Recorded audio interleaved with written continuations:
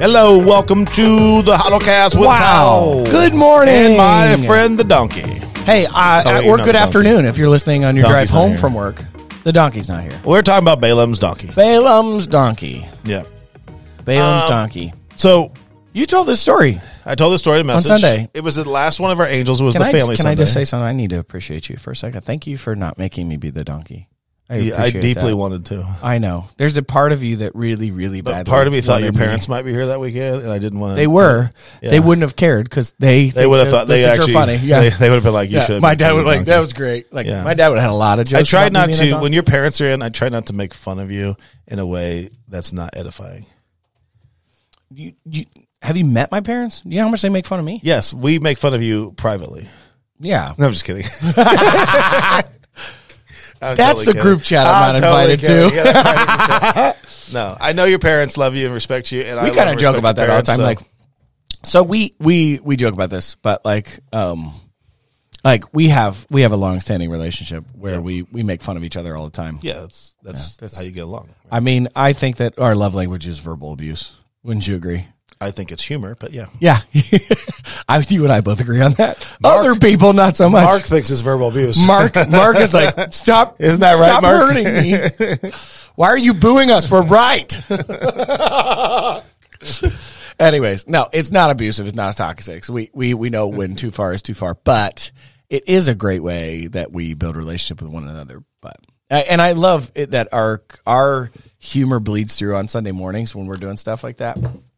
So, you getting up to give Mark a hug? Oh, no. There you go. He's just, you can't see this, but he just went and gave him a whole box of Kleenex. It's okay, Mark. Dab those tears away. Dab them away. I don't know if you can hear it, but Mark is sobbing now. He's crying. No, he's not crying. It's okay, Mark. We love Mark. It's okay. We love you, Mark. Mark's in our life. So yeah, we actually love Mark. You don't know Mark. He's not awake yet because Mark is the third pastor on our staff. We do this at 8:30. Yeah, because we kind of skipped it for a week or two. Yeah, we did. So, yeah. So he got like a 2-minute warning. He did. 2-minute drill. Let's talk about Balaam's donkey.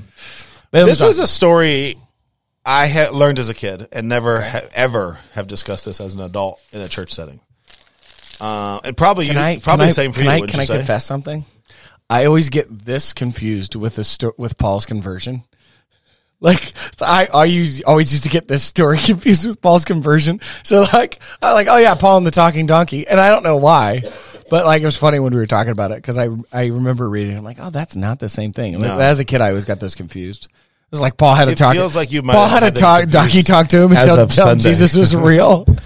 No, of course I've read this before Sunday. But I'm just telling you, like, as a kid, I got those two confused. So we're not going to tell the whole story again because we did a sermon on it. People can go back and watch the sermon. But it's a story of the talking donkey in Scripture where the donkey talked because an angel stood against Balaam. Balaam was going to go do something he shouldn't be doing. It was going against the Lord. So the angel got in the donkey's way. The donkey kept stopping 3 times. Every time the donkey stopped, Balaam actually hit the donkey with a rod, the Bible says. The video we showed just had him slapping it, but he hit it with a rod. Yeah. Tried to make the donkey go. And finally, after the 3rd time, the donkey speaks to him. God empowers the donkey to speak to him. He says, "Why are you hitting me? I've been a loyal donkey." And he's like, "I'm sorry." In the voice of Eddie Murphy. You have been a loyal donkey. And then Balaam sees the angel and he recognizes it's God using this to speak to him, to tell him no. So he says, "No, God, I'm not going to go against what you want me to do. I'll actually bless your people, the Israelites." And so, instead of cursing them, and so that's the whole story. But it's a bigger story. That's like the children's version of the story, which everybody wants to talk about the talking donkey. And do I believe that animals all have the power to talk? I don't know. I hear when people hear this story, they're like, "Oh, I wish my dog could talk to me. Wish my cat could talk to me." That's not the purpose of the story, right? The purpose of the story was that Balaam was going to do a bad thing. He was going to go sin, and God used an angel and a speaking donkey to stop him from his sin. And then it worked for a while. Balaam didn't sin, and then Balaam did sin. He finally gave in to the sin, the temptation, and he was destroyed for it because he could not get that root of sin out of his heart where he wanted the riches that were promised to him by Balak.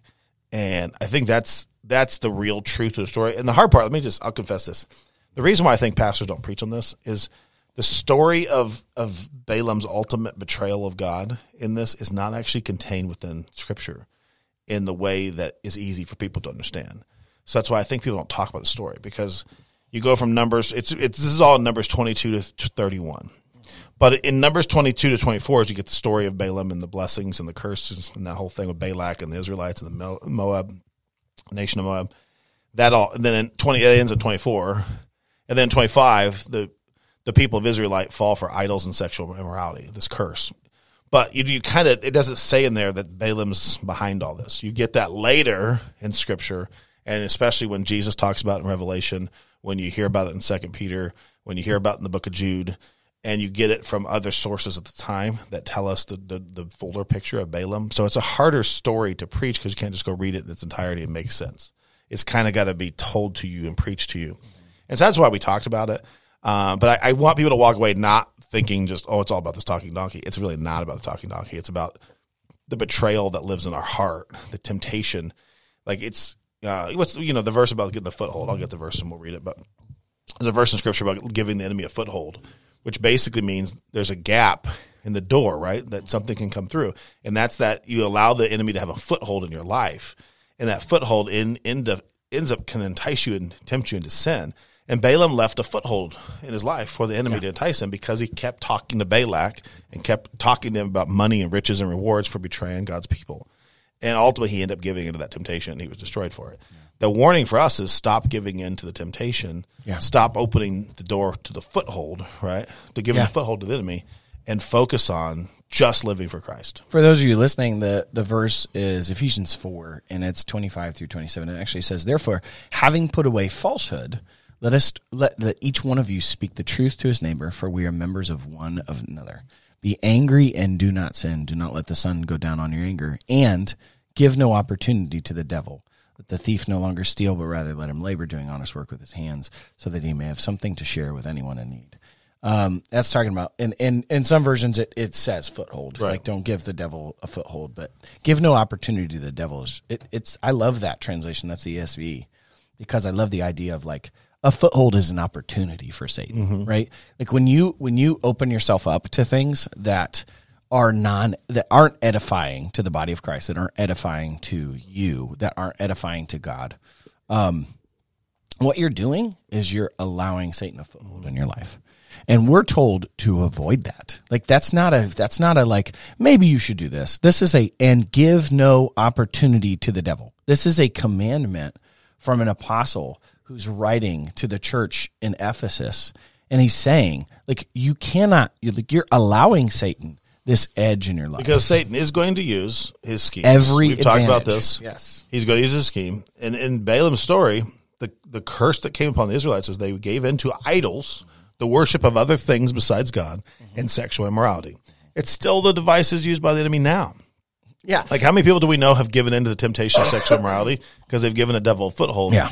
Because they watch inappropriate content and then wonder why they're watching porn, wonder why they want to go act outside their marriage for a relationship. It's because you're giving a foothold in your mind that these things are okay because the content you consume it's absolutely puts that in as this is okay, you should want this.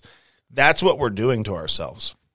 It's the same thing with gambling. Well, I got a gambling problem, but I'll play the big ones, the $1 billion plus. It's like you're giving a foothold that's going to suck you back in. Talk about casting lots in Scripture, in the Old Testament and the New. Like, here's the thing: if nothing else, it validates the trueness of Scripture. It validates the inerrancy of Scripture. That Scripture, thousands of years ago, stated that this is something we were going to struggle with.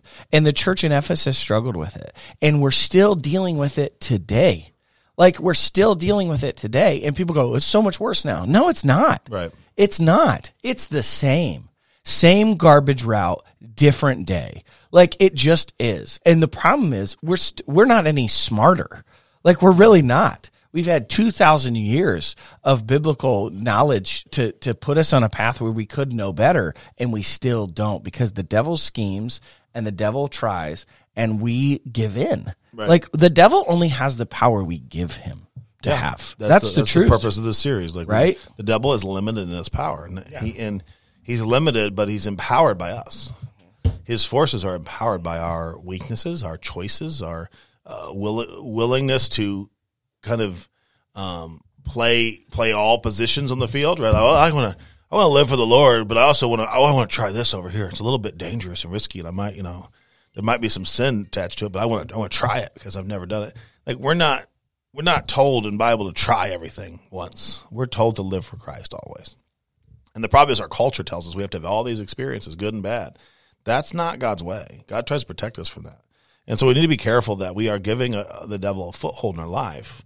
And that foothold that was in the heart of Balaam ultimately led to his demise. Yeah, he did a lot of great things for the Lord, right? He blessed God's people. They end up having great victory. But in that great victory, Balaam perished because he ended up succumbing to the foothold. He decided to go against God and try to convince Balak how to curse the nation of Israel without Balaam actually saying and uttering the words. And because of that, his great sin, he perished. And for us, we have the same issues in our life where we suffer because we allow the footholds that the devil has got in our life, that we've allowed him to have. We allow those to pull us back into temptation and sin instead of letting us live for God. And so I think the caution of the Balaam is you need to make better choices about how you spend your time. Like we are supposed to be separate from the world. We're supposed to live in it. But we're not supposed to do everything and have every experience and participate in every sin, like to see how it feels or to see, like that's not what we're called to do. We're called to live for Christ in all things and in all ways and even be in this culture, but not of this culture. And we don't, that's the hard part because people go, I don't want to miss out. Well, you don't miss out on sin, calamity. What are you missing out on? Your soul perishing. That's all this question. What are you missing out on? What are you so worried? What are you so desperate to be a part of? Like, are you desperate to be a part of the kingdom of God, or are you desperate to be a part of the kingdom of man? Like, and that's really where it comes down to your heart's desire. And you can't. That's why the Bible's so clear. You can't live for two masters, right? You can't serve yourself and the Lord. Serve one, hate the other. And so, I love if you're serving the devil, you're going to hate the Lord. I love this. In Ephesians, it goes on to say exactly what it is, like how we should model Christian life. And I love this. And it says, "Let no corrupting talk come out of your mouth, but only such as is good for building up, edifying, and fit for the occasion, that it may give grace to those who hear." Mm-hmm. Right? "And do not grieve the Holy Spirit by God, by whom you were sealed for the day of redemption.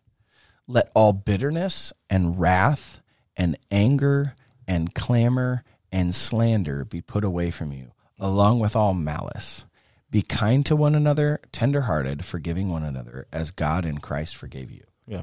It's just perfect. Those are the ways to avoid giving the devil a foothold. Unforgiveness, bitterness, anger, greed, right? The slander, malice, tenderheartedness, and forgiveness. Like those are the tenets that we're supposed to live by in such a way that we don't allow Satan to have a foothold in our life.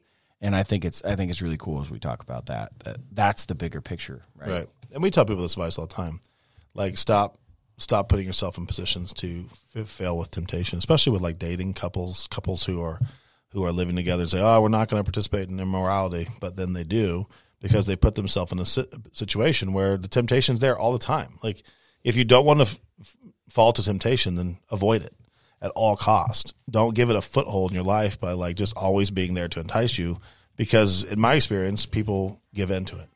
Like the attacks are real. The struggle is real on a whole spiritual level. And the last thing I want to do is have to deal with it all the time. I want to stay as far away from it as I can. And that's what Scripture tells us. Stay as far away from that temptation as you can. Not as close to it. Flee it.